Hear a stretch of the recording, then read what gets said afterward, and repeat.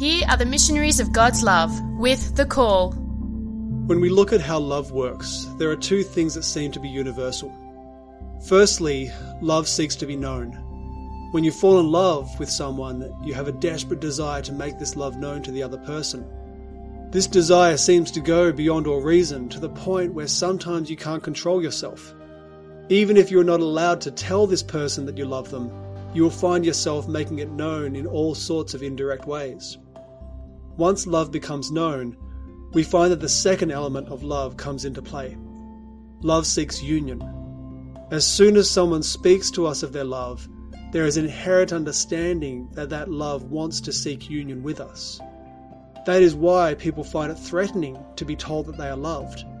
This knowledge always leads somewhere, and sometimes people are not willing to go to that place.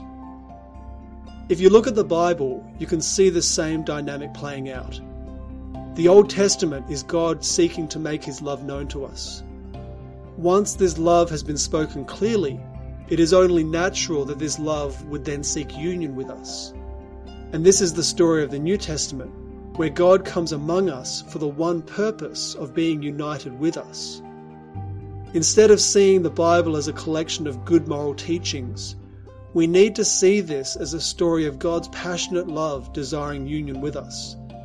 This changes the whole vision, that our response is not to just obey or follow, but to respond to this invitation of love and allow God to enter our lives in a whole new way.